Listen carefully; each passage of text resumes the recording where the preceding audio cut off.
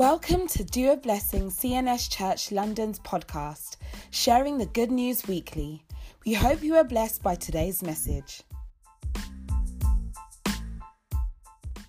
We thank you, O Lord, for this opportunity to be able to call upon your name, for the grace to be able to gather, to learn more about you, to study your word. And Father, Lord, we commit ourselves before you. We commit this gathering before you. We ask, oh Lord, that your word, oh Lord, be known in the mighty name of Jesus. Amen. We ask, oh Lord, for the revelation of word of God. We ask, oh Lord, that you will break down the truth of your gospel to us. That Father, we pray, oh Lord, that we shall be able to leave these words in the mighty name of Jesus. Amen. We said that the word of God is active. Lord, we ask, and is alive. Lord, we ask, oh Lord, that your word be active in our hearts and be alive in us in the mighty name of Jesus. Amen.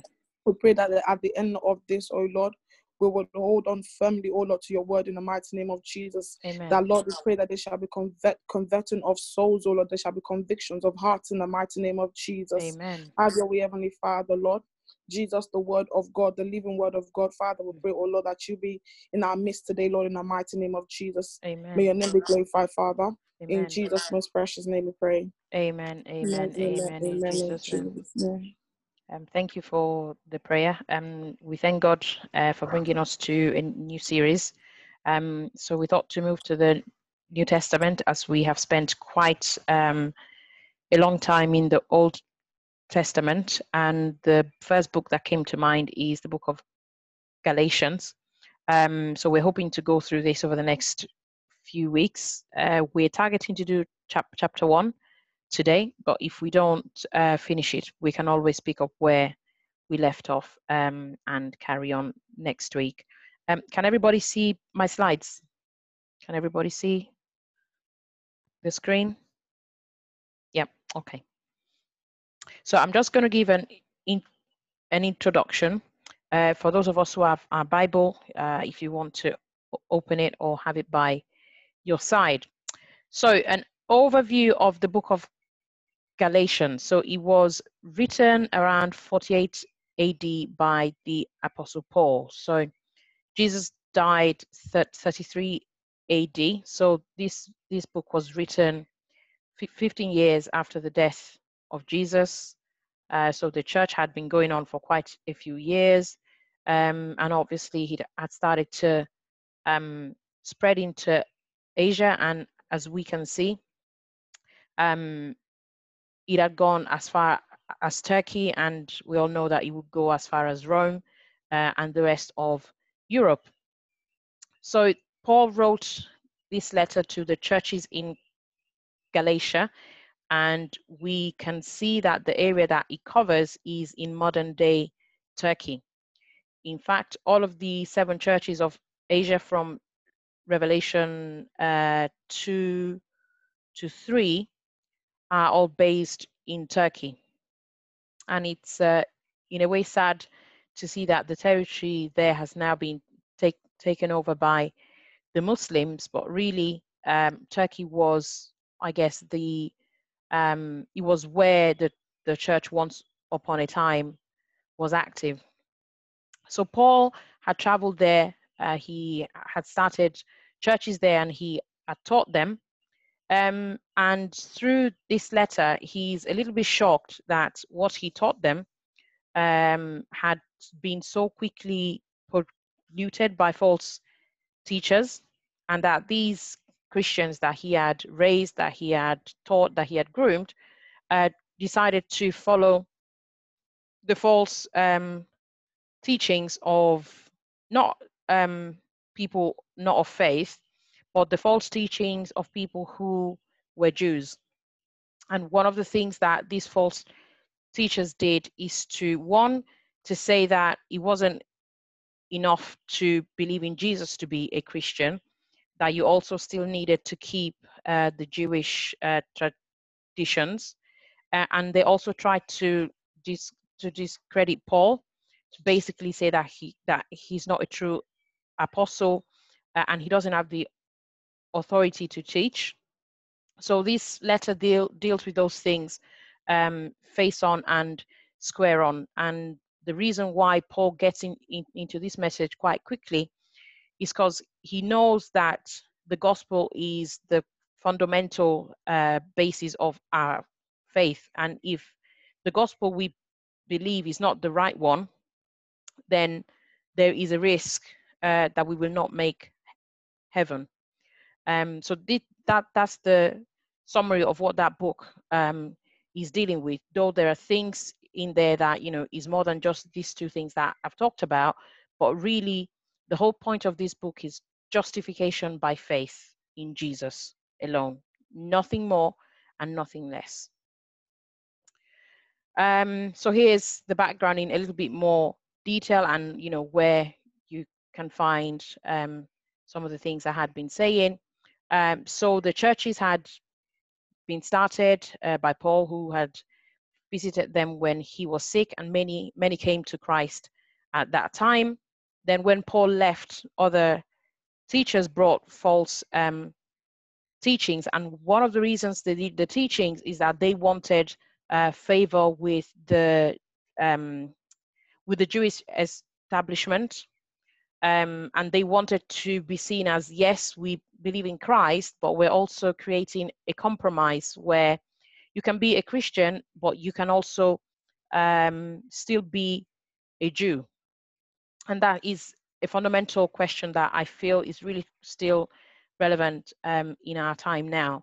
And the writing of Paul here is just saying, dear Galatians, go back to what I've taught you, go back to the truth. Any other gospel that is taught that takes away from what Jesus has done or tries to add another thing to it is false and should not be considered. I got to the point where the Galatians had basically started observing the Jewish feast days, and they were also starting to talk about circumcision. You know, so they really wanted to go back to what they had been saved from. And Paul was very keen that that was not the right way to go. So as we move into the text, so the chapter 1, verses 1 to 5 is the greeting. So he introduces himself, who he is and why he is writing.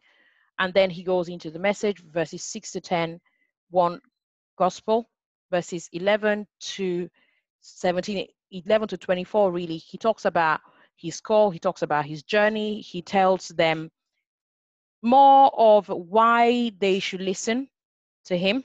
So I'm an apostle, my faith was given to me directly by Jesus. Let's remember that this Paul is the Saul that met Jesus on the way to Damascus. So he never met Jesus in person. He was just this guy who persecuted all of the Christians until he met Jesus, and he was blinded for a few days, and we can read this in the book of Acts. And God sent someone to be able to heal him, to open his eyes, and his ministry started from there. So, you know, he when, you know, we look into the book, he tells them, you know, this is my history, this is who I was then, and this is who I am now by the gospel. And you cannot leave the gospel that I have taught you, the gospel for which I have suffered, to follow the teaching of someone who really doesn't know what they're saying. Okay, so let's go into the Bible, and what I will do, I'll say what I'm seeing and what I feel the passage says, and then we'll take the contributions from people. So chapter 1 to 5, greeting, and this is the New King James Version. Paul, an apostle, not from men, not through man, but through Jesus Christ and God the Father, who raised him from the dead, and all the brethren who are with me, to the churches of Galatia. Grace to you and peace from God the Father and our Lord Jesus Christ, who gave himself for our sins, that he might deliver us from this present evil age, according to the will of our God and Father, to whom be glory forever and ever. Amen. So when I read this, I see Paul, who is saying, I'm an apostle. given. And then he says, and it's in bracket because it's not, the main point that he's driving at, but he's saying it's not from men, not through man, but through Jesus Christ and God the Father who raised him from the dead. So he's very quickly dealing with anyone who is trying to say that he's not an apostle. Whoever is saying that, he's calling, we don't know where he came from.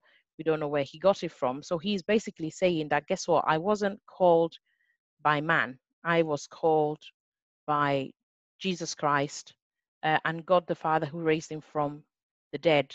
Paul, I guess, was he was the only apostle that was called by the risen Jesus. The rest of them were called by Jesus when he was still in his manly form, but he was called by Jesus when Jesus was risen in his glory. So that's not to say that his calling is higher than the others, but what I think he's driving at here, that his calling is not lower than theirs. And then in verse 2, it says, and all the brethren who are with me.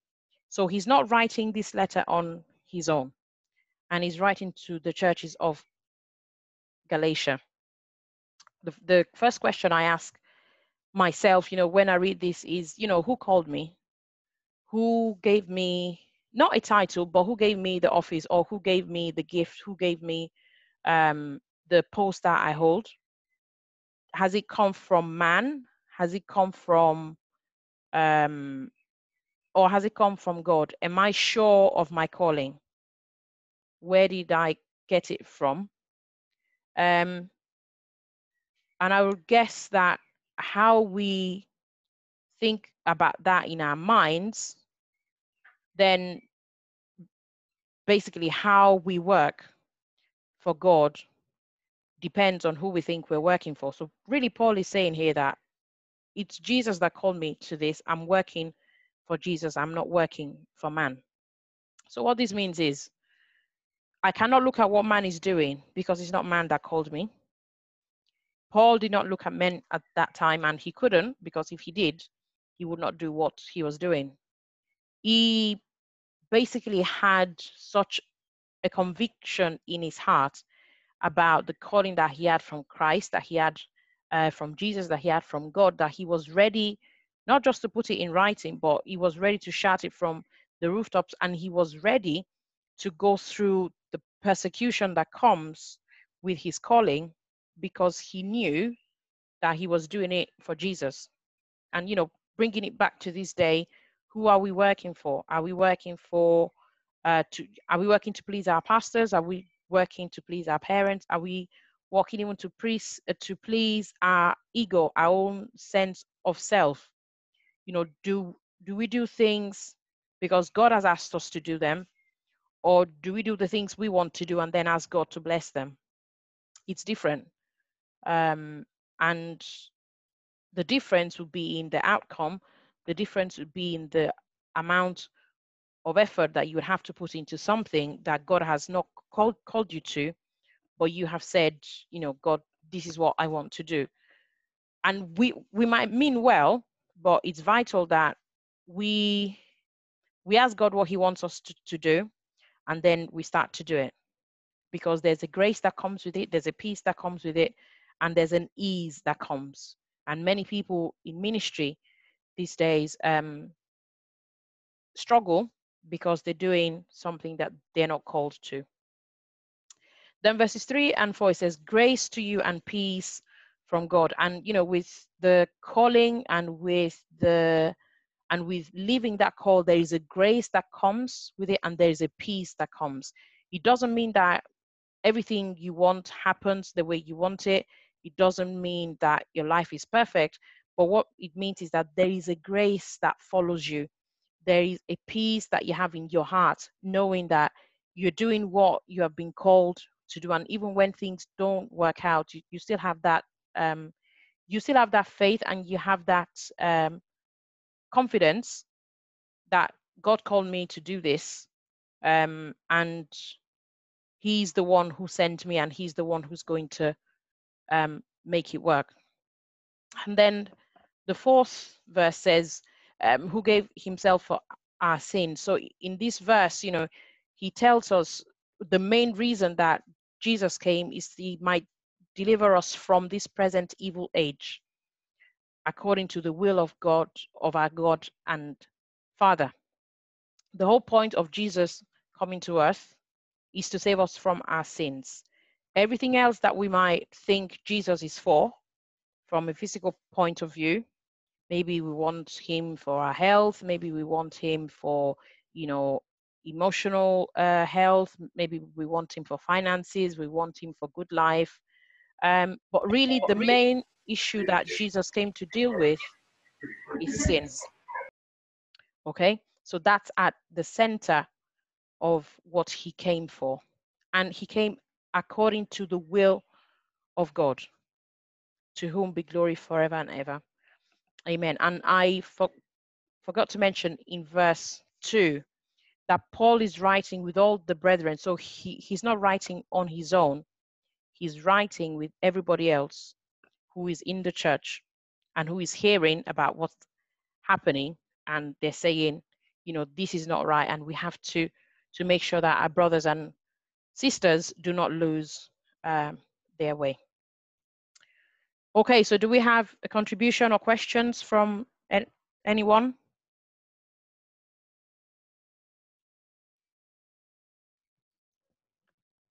Anyone, please do not be shy. If I have muted you, please let me know, maybe put something in the chat so I can unmute you. Why does in the verse 4, why does he say that he might deliver us from this present evil age? Why is it not that he will? That he might. Does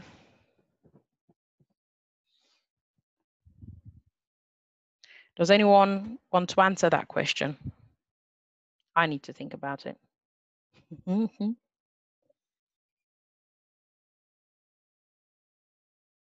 Pastor Bayo?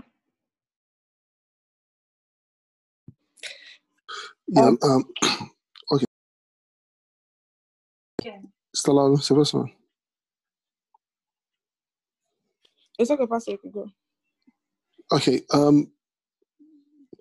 There's just a couple of things I just want to just share. Is that when you see at times, the Bible says that, for example, those who call upon the name of the Lord shall be saved.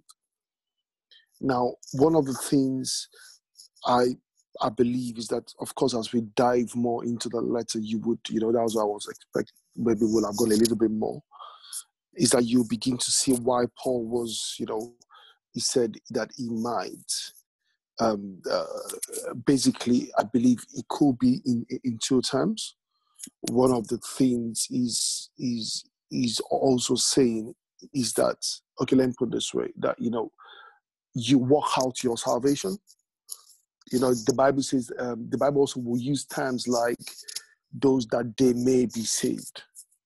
Now, when the Bible uses the word, I think it's a good thing to spot. I've also spotted it a couple of times in scripture, but when you read the context of it, what he's also saying is that, because again, when you begin to read on, you see that Paul is talking about how do you want to hold on to what you are being taught in terms of, this is what God will do.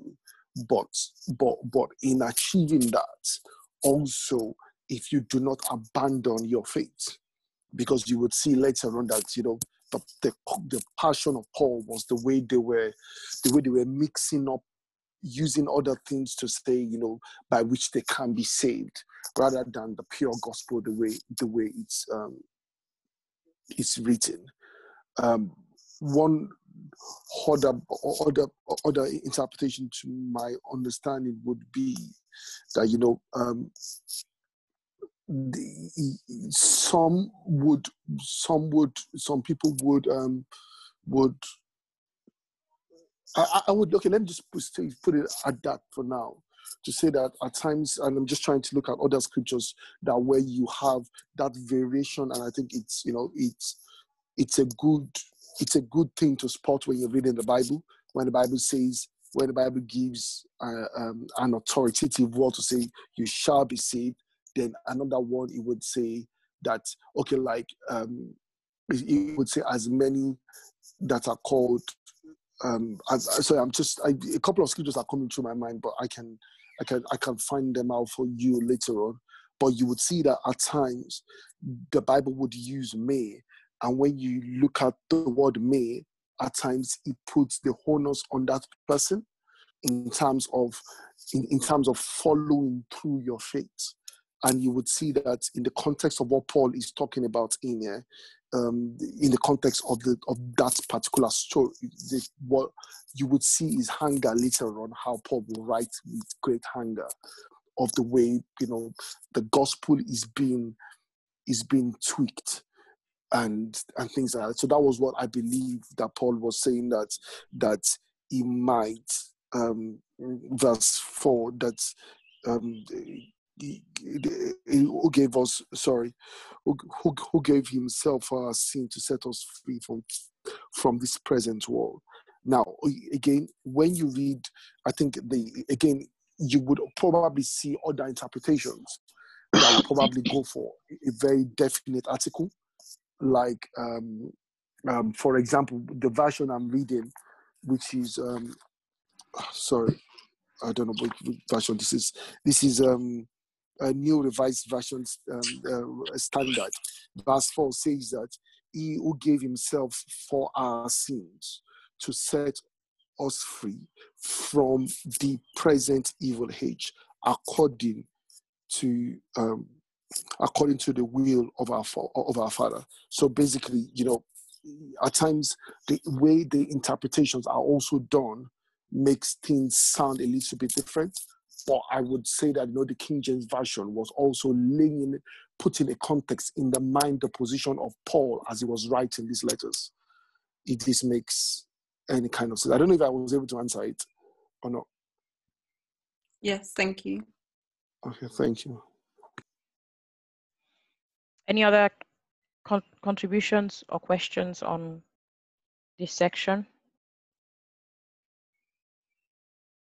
Please come off mute, because I've muted everybody. So if you have any questions.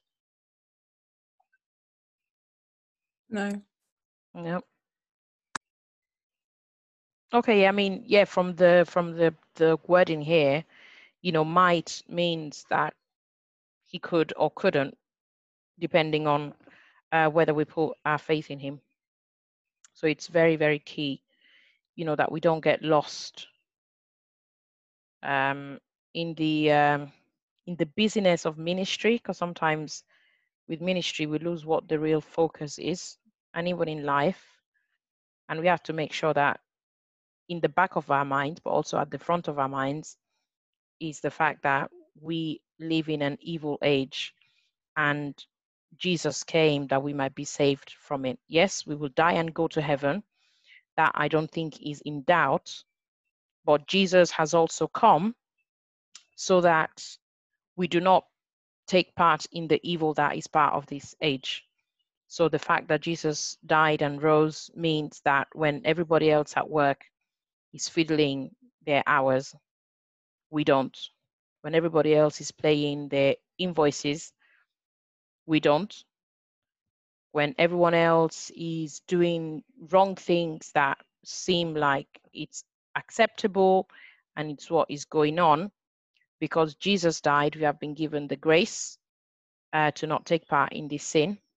And as verse 3 says, we have been given the peace to know that even when we don't take part in these sins and we're left on our own, we still have peace. We don't feel like we're missing out on worldly fun, because Jesus died that we could not just go to heaven, but that we could live a life of righteousness and peace while here on this earth. Okay, so we move on to the next section. We definitely don't have any more comments or questions on this section. Move on. Okay, so we start to get into the crux of the matter in chapters 1, verses 6 to 10. He's saying, I marvel that you are turning away so soon from him who called you into the grace of Christ to a different gospel, which is not another. but there are some who trouble you and want to pervert the gospel of Christ. So just to bear in mind, this kind of letter would have been read to the whole church during a service. So both the members of the church and the elders that were teaching them the wrong thing would have heard this as it was being read.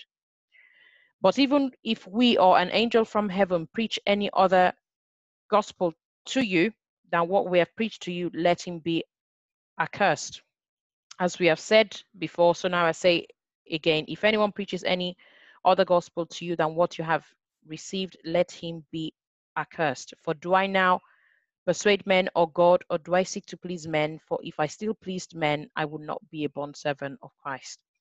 So what I get from this is, after Paul left and they got through teaching, some people turned up with false teaching. And I think it's a pattern that we need to be aware of, that when someone tells you the right thing, when someone guides you in the way of God, when someone guides me in the way of God, it is very possible that very quickly somebody else will guide you to something that is not of God.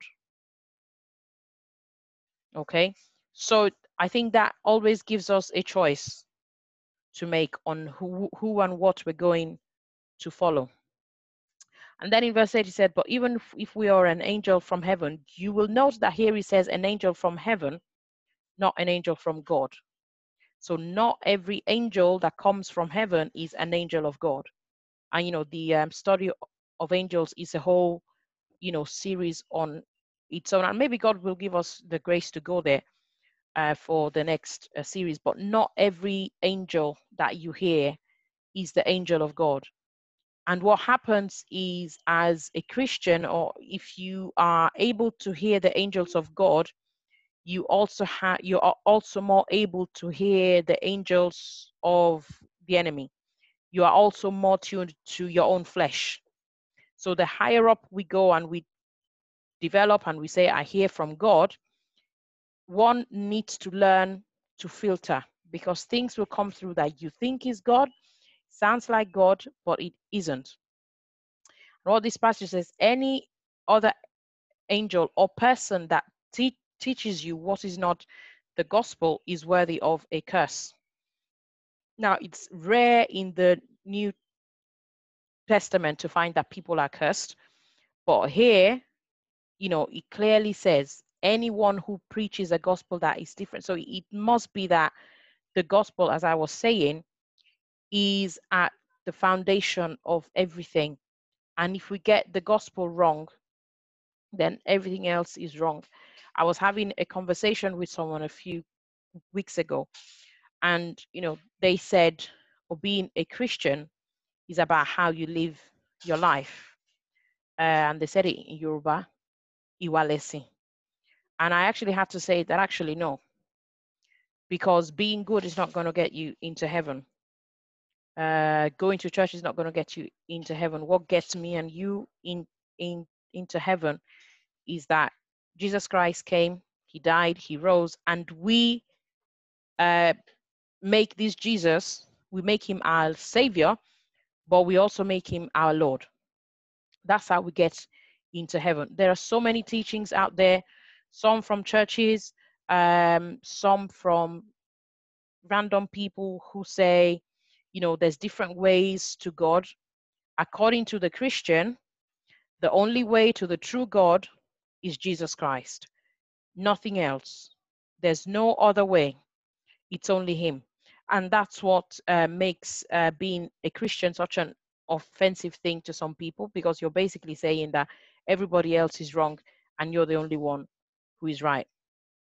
So that's why he's saying, if anyone he's teaching you that there's mix and match, let that person be cursed, whether it's an angel, whether it's a human being. And then in verse 10 here, he's saying, I'm not here to please man. So whoever is hearing this, you can take it back, to the elders in the temple, whatever they feel. I am here to please God and not to please man. And as a minister, as a Christian, as a parent, at times we're going to have to be very, very clear that, you know, this is the gospel, this is the way, this is the right thing to do. And it's not to do with me wanting to like you. It's not to do with wanting to be a popular person. It's about wanting to speak the truth. And the truth does not make one popular at the best of times. And there are so many men and women of God who were called and who had a true calling, and somehow, somewhere, they chose that what they were going to do was to please men. And you can't please man and God, because the way they think is different. The priorities they have are different.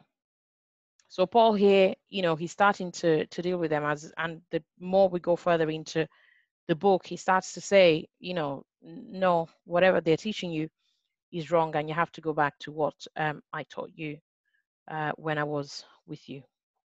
So do we have any questions or comments here? Yes, I Okay. have a few comments. So just a few things I was going to mention. It talks about, it's interesting that what Paul is saying here, the letter that is written to the church, is basically what is still going on now in our churches. And it's things that there are things that we can relate to as Christians. So he talked about how the gospel has been turned upside down. People have missed the point of the gospel. And I think in churches now, I think it's on the church, on the body of Christ, to understand the gospel and to let the world know of the gospel. The reason why there's so many confusion about the gospel is because the church is confused about the gospel. And I just a few things that I wrote down when I was studying the book, and just to kind of talk about what the gospel is, and just the starting point of what the gospel is. And that's why when everything that Paul said from the beginning, literally when he was talking about the God the Father who raised him from the dead, and he was trying to point them to the gospel. He was trying to point them to the foundation of the gospel. And I believe the starting point is giving, like, Christ dying for the salvation of our soul. And just a few things. The reason why there's always a confusion in the gospel is because there's some things that are already missing from the preliminary points. Now, the first thing is that who is Jesus to you? That's a question that if you ask a lot of Christians, you know, some people might not have an answer to. And the difference between Christianity and a lot of other faith, I would say, or religion, is that the person of Christ is being missing. Like the person of Christ, who Christ is, the point of who Christ is, a lot of people don't get it. And that's why when Christ was talking to Peter and said to him, who do you say that I am? And, you know, Peter had to say, you know what, you are the Son of God. And that's when Jesus said, you know, flesh and blood has not revealed this to you. It's the Spirit of God that has revealed to you. So I think the first thing is, when the church is telling people of the gospel, when we're preaching the gospel to people, we need to first start with explaining the person of Christ, who Christ is, and then the events. I think the importance of the event that leading up to resurrection. And that's why the Bible, I think was it Galatians, I can't remember the book, or Corinthians, it talks about if there was no resurrection, then our faith is futile. So that means that everything leading up to, so the crucifixion, the death, and the resurrection of Christ, everything leading up to that point is as important. So if, as Christians, you have not lived, you have not died to yourself, your old self, and then resurrected to your new self. And that's why the book of Galatians talks about, I've been crucified with Christ, yet now I no longer live, but Christ who lives in me. I live by faith in the Son of God who gave himself for me. So there has to be, for the gospel, for you to really live the gospel, you have to live this event. And the sad thing is, you know, people just feel like, oh, I'm a Christian because I come to church. And there's a lot of pastors now that, because someone comes to church and because they're so dedicated in giving to the church and attending services, they forget about their soul and they forget about what the gospel really is. So I think when we're talking about the gospel and when we're leading people to Christ, it's important that we mark and we take this points and say, you know what, have they lived the events? leading up to the resurrection of Christ. Another thing is, which is why Paul was talking about grace to you and peace from our God. You know, we also need to understand that it's not by our works, and that's what Antiana just said about someone saying that iwani like iwa lesson. Yeah, exactly. You know, there's so many religion also that believe that, and even the sad thing is there's so many Christians that believe that it is based on their works that makes them justified. So because I attend all the services, you know, I give charity, I'm charitable, you know, I love people, I do all the things, I do all the right things that I'm meant to do, then that means that by my works, I'm justified. And you also, I think it's also important that you make people understand that it is not by your works. No matter how many things you do, it does not justify. You're justified by faith in Jesus Christ, the Son of God. And you're justified by faith, not just in Jesus, but in faith in all that he had done. So in his death, in how he gave himself to you so that you can be saved.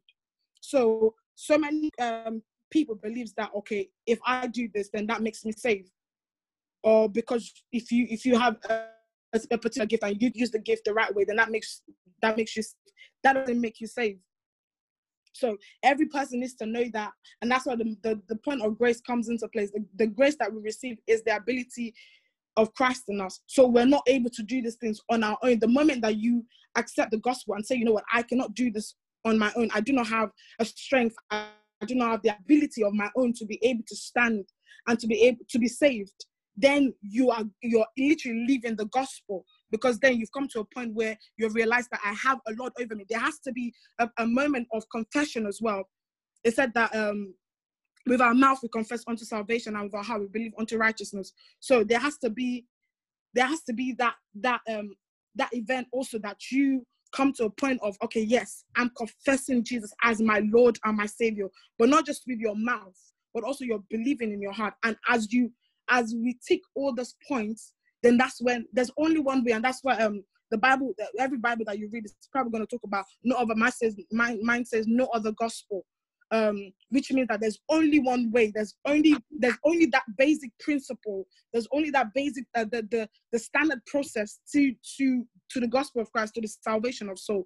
And I just think it's important. That's what Paul was stressing about it as well, that there's so many mismatched information in the church now that people just go off on like different beliefs, and they just tell you, oh, you have to do this. This is how you're saved. And you know, that was Paul's frustration, and he had to say, no, there is no other gospel. There is no other tradition. There is no other faith. There is only one faith, and there's only one way that leads to Christ. And so yes, it's important even as the church that we understand the gospel of Christ.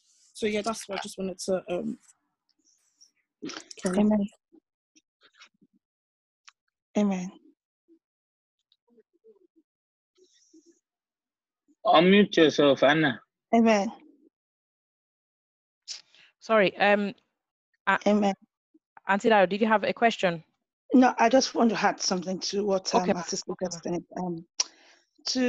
On my own little knowledge about this verse that we're reading now, is that many of us, I'm going to generalize this, and I'm sorry if I'm going out of context a little bit, and please just bear with me. What I understand about this little, it's not little, it's big, but let me just say it the way I want to say it. About this is that, you know, it said something here in chapter 6. It said, I marvel that you are turning away so soon from him who called you in the grace of Christ to a different gospel. I'm going to use this to talk about, you know, things that are happening now, especially in the house of God itself. You know, like my sister said, people are not, you know, living by faith alone anymore. They're not living by the gospel anymore. What people are coming to what they are really, really living, especially with Christians now, is like, you know, just trying to do our own things. Yeah. Take the Bible, you know, I won't say twist, you know, explain it in the way that we really, really suit ourselves. Yeah. To justify, you know, the things that we do in church. That's what I'm saying now in churches. And all those things, you know, could be so many different things. That doesn't, you know, go along with the gospel of Christ itself or with the word of God itself. Many people are really, really turning away. What is happening now around us, is that people are not putting in faith anymore. They're going about trying to be men pleasers, trying to see, do things in the way that, the world, in the way that people themselves, they will look at them that said, oh, you have arrived. Oh, this is the one, this is the thing that is reigning. People are moving away so quick because, they want to let people hail them. They want to let people see, oh, she's good. Oh, he's good. Oh, this one is good. Recently now, something is happening around that, I just got myself into, I was listening to about a man of God himself. This man of God, on social media, everybody's hailing him, doing different sorts, and people are going to this church just because of him. That's what I think, because I know that, sometimes when you have a spirit of discernment, God will definitely give it to you. And when you look deeply into people that call themselves, children of God, women of God, man of God, when you have the spirit of God in you, really, you see beyond, what other people are saying. And then you will know that, okay, is this the right thing that this person is doing, or is this the right gospel that I'm trying to, to follow? People love to please men. They love to please men. They love to do things to, to justify what is not even written at all. Yeah. They said, even I can't remember, maybe the book of Deuteronomy or book of one of the books that said men will come out with sweet tongues, isn't it? Yeah. With sweet, just to say something to suit themselves. They are not preaching the gospel anymore. People are just preaching what people want to hear. Yeah. That's what I believe. And I used to say to people that I don't want to know, I'm sorry, this is not being rude or being, I don't want to know who you are. As long as, you're not telling me what God himself is saying in the word of God. There's nothing I don't want to hear. You don't have anything to say to me. Yeah. So why people are really moving is that they want to please men. They are men pleasers. They don't believe in, there's no faith anymore. There's no faith. They don't believe that, okay, God himself can do this. They want to run along, and start following people because of this is what they do. Oh, this man, if I call this man, maybe they go and do. There's something, I came from, I was in MFM for a very long time. There's something we call do it yourself. And then that do it yourself is that you pray yourself out of your own trouble. You pray yourself out of your own, whatever that is fighting you. Issues. So many churches don't do that anymore. They just want quick action. They don't want to believe that there's God there, and at any time God can do anything, or will do anything, or could do anything at all for them. They just want to change that thing that God has already put down there. That, okay, yes, put some faith in. He said a faith like a mustard seed can move mountain, but people doesn't believe in that anymore. People just want to go to they call them good shakers. They call them, the quick ones. That's what they want to be. That's what they want to go. And that's what this gospel is. I believe this verse is telling us here. That, you believe in people that will come. Look at those ones that are going about on the social media and say, go and eat grass before and people are following them. People will say, okay, do this for me. Give me this amount. I don't like hearing that. And people send a message, oh, if you don't send this to 10 people, this thing will not happen to you. Me, seriously, to God inside of me, I will start cursing before I even finish it. That send back to sender. And I will not send it. That's what people want to hear now. They don't want to hear the gospel anymore. They don't want to hold on to that faith that no matter what we are going through, God will definitely be involved. That is, if we allow him to be involved. So that's what I understand, that people are doing two faces. They want to please man.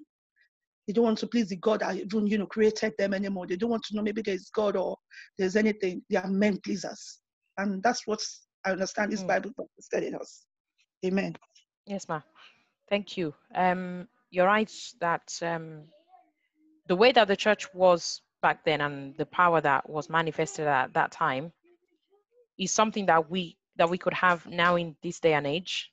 But as you have rightly said, we have veered away from the gospel, and if I took a sample, if I was God, and I am not, but if God were to look at all the churches in the whole world, on Sunday morning, this Sunday, how many have a sermon or anything that has to do with the gospel? There will be very few.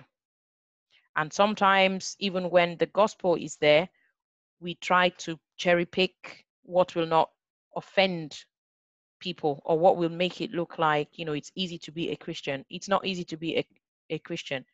There's a cost. And what we seem to have done is to have taken the cost and told people the benefit, and then they come, and then the cost will show up. And that's where people start saying, I can't do this. This is taking too long, or God is not answering my prayer, or my pastor is not doing the prayer points that I need. I have problem in my life. Whereas Jesus did not come for that. The basic thing that Jesus came for, we are told here. And I believe it's something that as a body of Christ and as a church, we have to make the choice to go back to in full. So thank you for the contribution there. We have a question from Facebook. It says, so I have faith in Jesus Christ in all I do. Does that qualify me for heaven? And I would say yes. And then there was a second question where the same person asked that if I have faith in Jesus, is that all I need? Is there anything else that I need to do? Is it just faith? Now, the way that I see it, the faith is needed, but you also need the works. But if there's anybody else that wants to answer that question, maybe Pastor? God help us all in Jesus' name. Just one thing I will just say one thing as we look at this together. There is a popular saying where you hear where it is said that where it is said that sheep in there's a wolf in sheep clothing, but you would never hear a sheep in wolf clothing. You can only have a wolf in sheep clothing. You cannot have a sheep in wolf's clothing. Now, what am I trying to point out is this. I get the aspect of when it is not by doing acts of works, yes, that gets you saved. But when you are saved, you would engage in certain things because it is natural to you. I don't know if that makes sense. So what like, let's say your service before God will be natural. You can be serving God with the wrong step, and this is one of the things that Paul was really hammering on, is that people were thinking of doing something to be saved rather than doing something because they are saved. It may look like, see, when we see what Paul was talking about here, it will appear as if it is. I want to see when you see the hunger of Paul, as we begin to read where this thing becomes a major issue in his days. Most of what Paul was angry about is what we would say, yeah, it doesn't really matter now. But Paul was saying, no, see, these things determine your faith. Now, if you have, let me just give a background, a little bit more background to what we are talking about. Paul, these people are Christians. These people teaching wrong doctrine are Christians. They believed in Jesus. But they are also Jews. Now, since Jesus died, they've been causing problems from the book of Acts. When the Bible talks about the fact of when Stephen was elected to be part of those that will be serving food. If you read that scripture well, you discover that it was the Jews that was claiming the rights and separating away people that are non-Jews. Saying to them, Jesus is our own. We are the children of Abraham. So you have to serve Jesus in the way that we think it is right. You will see this same set of Jews, and Paul will talk about it in Galatians chapter 2, when we get there, where Peter was intimidated by them. Because Peter was eating with Galatians, with the Gentiles, and when this same set of Jews came in, Peter withdrew his hand and stood at the back. This is the leader of the church. Then Paul stood against Peter and said, how long are we going to allow these people to be selling a gospel that we know it is wrong? But because they are in the majority, because at the beginning of the inception of the church, most of the disciples were Jews. So what I just want to highlight here is this. It is important how the gospel is preached in the simple state of what the gospel is. That's why Paul said that, even if an angel appears and he preaches another gospel different from this, and that means that you would see people that, somebody would say, you don't have to, how I put it now, maybe for the salvation of your soul, you have to do certain things to be sure that you are saved. We have extremes of those, and these things is not only new. It's not only new now. In the early days of the church, in the Roman Catholic Church, before you had Martin Luther, Martin Luther. Before you had the revolution that Martin Luther brought about, what was happening?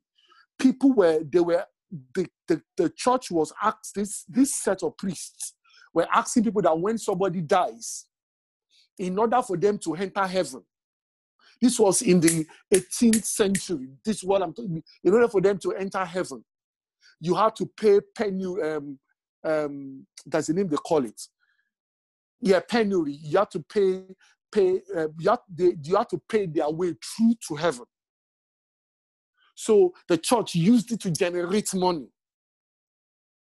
in order for them to, so that if I give them maybe £5,000 in those days, my grandfather or my great-grandfather will be able to find a big room in heaven. Until when Martin Luther stood up and said, this thing is wrong. This is against scripture. This is against the foundation of our faith. But the challenge I feel is that how many Christians really understand the basis of the gospel. You will not see Paul call people accursed, call people when he's talking about other things. But this simple gospel cannot be mixed up in any way. So, back to the question that was asked. I just wanted to state that. Back to the question that was asked. Is it only faith in Christ that is enough for me? I would say yes. I agree with what says. I would say yes. Why? Because once you have faith in Christ, it will build you up to do things. Your relationship with Jesus would draw you to begin to love your neighbors. Will begin to you will not only have it will not be activity to do things in the house of God, but the passion to see Why would you want to go to evangelize? Because you see how much Jesus has saved you. That love will push you to preach the gospel. So what I'm trying to say is that, okay, some people are preaching the gospel so that, if I don't preach the gospel, I will not enter heaven. And those who are falling into this love and this gospel that Paul is talking about, they would say, if I don't preach to this, if I don't pray for this person to meet God, my heart will not be at rest. You can see there are two different things. It may appear to be the same thing. That was why Paul was so adamant on what he was talking about. That this thing may look the same, but it is not. So what I'll say is that the Bible says that faith will walk because there is love. What is the love that the Bible is talking about? The love for Christ. So when your faith is alive, it breeds the love for Christ. The love for Christ, you would have the love for his house. You have the love for whatever Jesus loves because you love him. And you cannot love something and not be there to see it improve. So that is the way I would answer it, to say yes, faith is enough, but when it is genuine faith in Christ, it would lead to love. And love, what is love? Love for what God loves. That's why Jesus said, if you say that you hate your brother and you love God, he said the love of God is not in you. That's what the Bible says. Why? Because you cannot love God and love and hate what he loves. So if Jesus loves a soul, wants to see a soul saved, your desire will be to see that soul saved. If Jesus wants his desire for the gospel to move forward, you will do everything to ensure that the gospel moves forward. I don't know if that makes sense. So, we would be looking, because I think, Paul really talks about the difference between works, difference between, how the doctrine can be slightly polluted. I just felt that it's just important that, we highlight that those that Paul is talking about are not unbelievers. These are actually Christians. But because they are so ingrained and because of selfish interest, they want to say, Awala Wambe, we are the ones that, Jesus came through us. He was a Jew. So you obey us. We tell you what to do. So they were creating a second class and a first class and a second class Christian within the church. And these are issues that we still have in our own modern day, where some Christians are. I'm not talking about people say that some people are obeying only. That's what I'm talking about. What I'm talking about is that when you think that because of who you are, you are far more superior. Your salvation is more authentic than somebody else's salvation. It is not. And I think that's one of the things that Paul was trying to talk about. So God help us all in Jesus' name. Amen. Amen. Do we have any other questions? Good evening, everybody.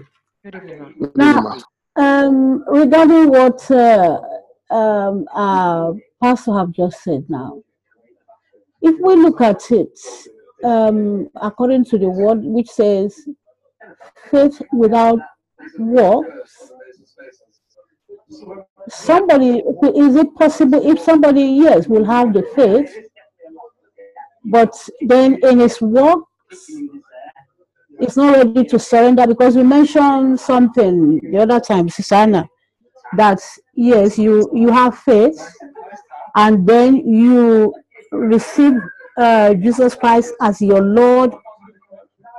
Yes? Yes, ma'am. Jesus Christ as your Savior and Jesus Christ as your Lord. Yes.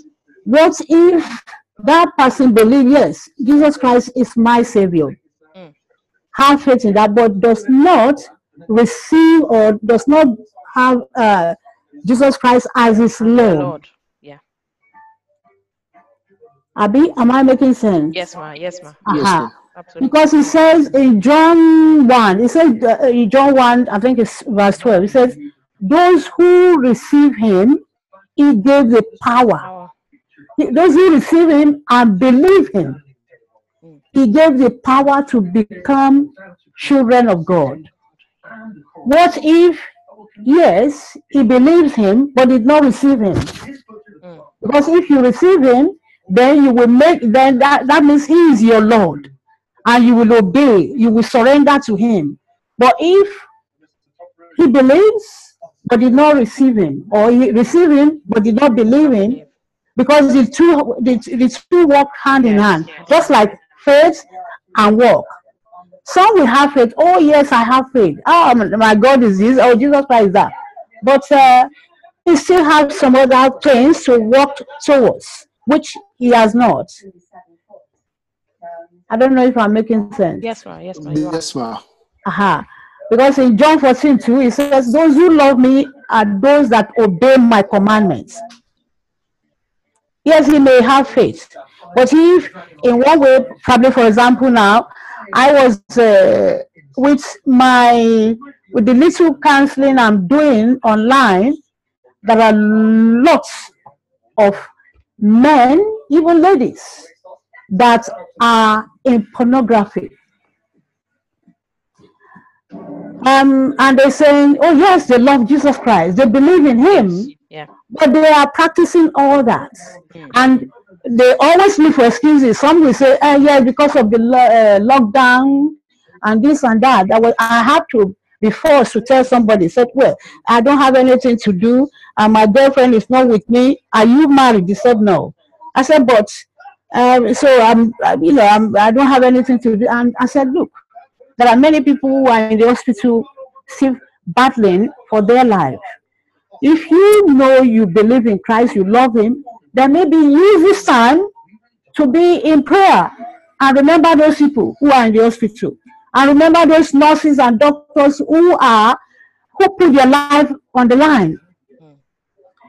And he just dropped because I touched that core area, which is not ready to face. But like you've been saying, the truth needs to be said. Yes. They either take it or leave it. Because I always tell them, I'm going to give account of everything I discuss with you, I tell you. Correct. So there are some times when faith, but then Ishamo, we have to be realistic. And they say they have faith. Realistic in doing what? In bribing before you receive what you are asking for. Realistic in all sorts of things, and then you have faith. So I think for me, I think the two is interwoven. You have to have faith and have good works with it. Nobody can do it on his own. That's where the power of the Holy Spirit comes in now. Because the Holy Spirit will enable you to do all those things that you cannot do, and to withdraw you from those things that, look at Paul in Romans chapter 7. Yes, he said, some things which I don't want to do, I keep doing. And some things I don't want to do, also sometimes, sorry, what am I doing? Things I want to do. I keep doing. Yes. And things I don't want to, things I'm supposed to do, I assume I don't do it. And he says, who will rescue me? He has faith, isn't it? Yes. He has faith, but he still acknowledges some of the weaknesses, which we can group as the works that God expects of us. So I think that's the way I see it. Faith and good works goes together. And sometimes our faith, our weakness, if we acknowledge it and do not shy from it, then with faith we take it to God, and he is the one that will now, with the power of the Holy Spirit, to continue washing all those things or helping us to do the works that we need to do in order to, satisfy our faith. Like Abraham, Yes, ma'am. Yes, his faith makes him to be righteous because he obeys. He obeys God. You know, so there are some weaknesses we have. If we are ready, like our pastor said, if you are honest to yourself and have the true faith and not shy away from your weaknesses, that faith you have will push you into surrendering to God your weaknesses, and from your weaknesses, He will show His strength. Yes. So, mm. Thank you, ma'am. So I just want to just share a scripture with us just before we just round it up. Because we're talking about, Paul was talking about Christians in that Galatians who were new Christians and who were moving away from their faith. And this was what Paul was doing. And I think it's something that is quite important for every Christian. And I think Jesus summarized it perfectly. In Matthew chapter 28, verse 19 and 20, Jesus said, therefore, therefore,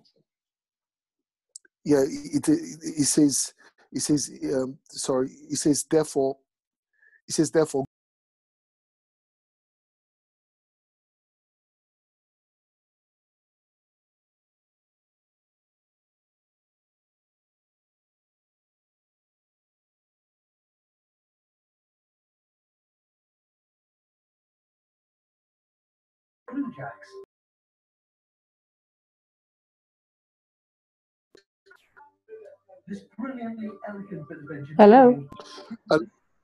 Shemi. Yeah, sorry. Yeah, sorry. Okay. I thought probably I've missed my. No, sorry.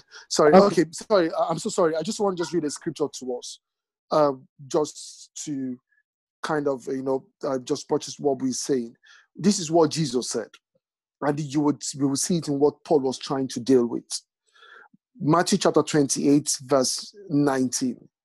He says, therefore, go make disciples of all nations, baptize them in the name of the Father, the Son, and the Holy Spirit. What does that mean? Preach to people that believe in Jesus. Now, when we see verse 20, Jesus said, teaching them to obey everything I have commanded you. And that is the part I feel the body of Christ is probably not, we are not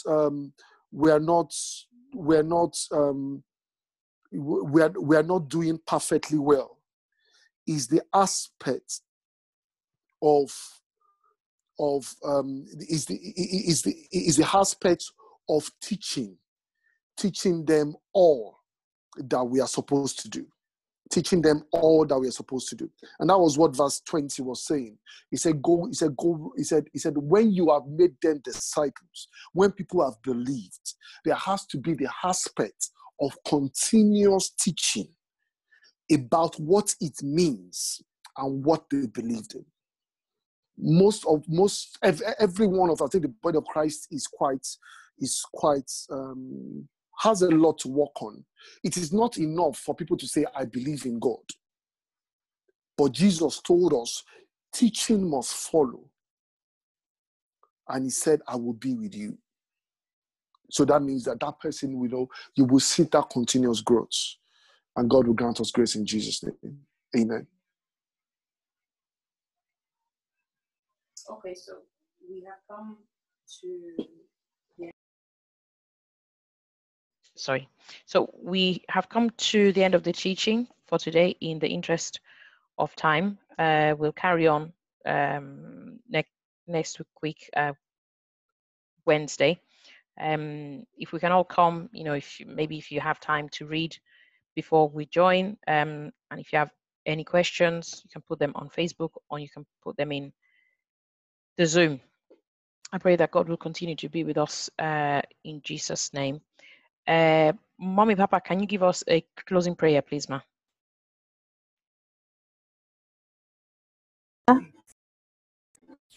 We bless you, Father. We glorify you for the privilege you have given us to come at your feet and dine with you. Father, you are the rabbi, you are our teacher, our counselor. Like we see from the Bible, yes, the devil knows the word of God, but one thing he lacks is the Holy Spirit to teach. Father, we thank you for the gift of your Holy Spirit. We thank you for your love, for your care. Father, accept our thanks. Amen. Now, without your Holy Spirit, there is nothing we can achieve. You are the tree and we are the branches, except we abide in you and you in us. Without you, we can do nothing. Father, we are asking for that powerful Holy Spirit. Amen. That will continue to teach us, that will continue to empower us to apply this teaching into our daily activities. Father, I pray you will give unto us. Amen. I pray, Father, you will uphold us. I pray, Father, you will give us that desire to know you, to know your word more, to move closer to you, because you are the only one who can help us do this. Father, I pray you will continue to be there for us. Amen. As we are going tonight, Father, be our Alpha and Omega. Amen. We are asking for your divine wisdom, the one that gave to Daniel. Even Daniel, the Bible says, as you gave him 10,000 more than his other colleagues. Yes. Reading through the book of Daniel, you will still see Daniel is still asking questions. That spirit, Father, I pray you will give unto us, O Lord. Amen. Father, continue to be with your children. Amen. Be our Alpha and Omega. Amen. All our desires, Father, I pray you will grant them and you continue to be there for us. Amen. Father, your church is in your hand. Except you build the house, the builders build in vain. I pray you will allow your church to continue to grow from grace to grace and from glory to glory. Amen. All this we say in the name of our Lord Jesus Christ. Amen. Amen. Amen. Amen. In Jesus' name. Thanks, everybody. And see you all in next week's Bible study. Okay. Thank you. Thank you. God bless. Bye. Bye. Bye.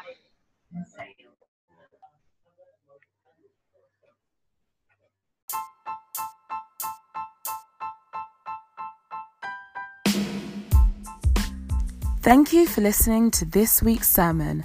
Have a blessed week.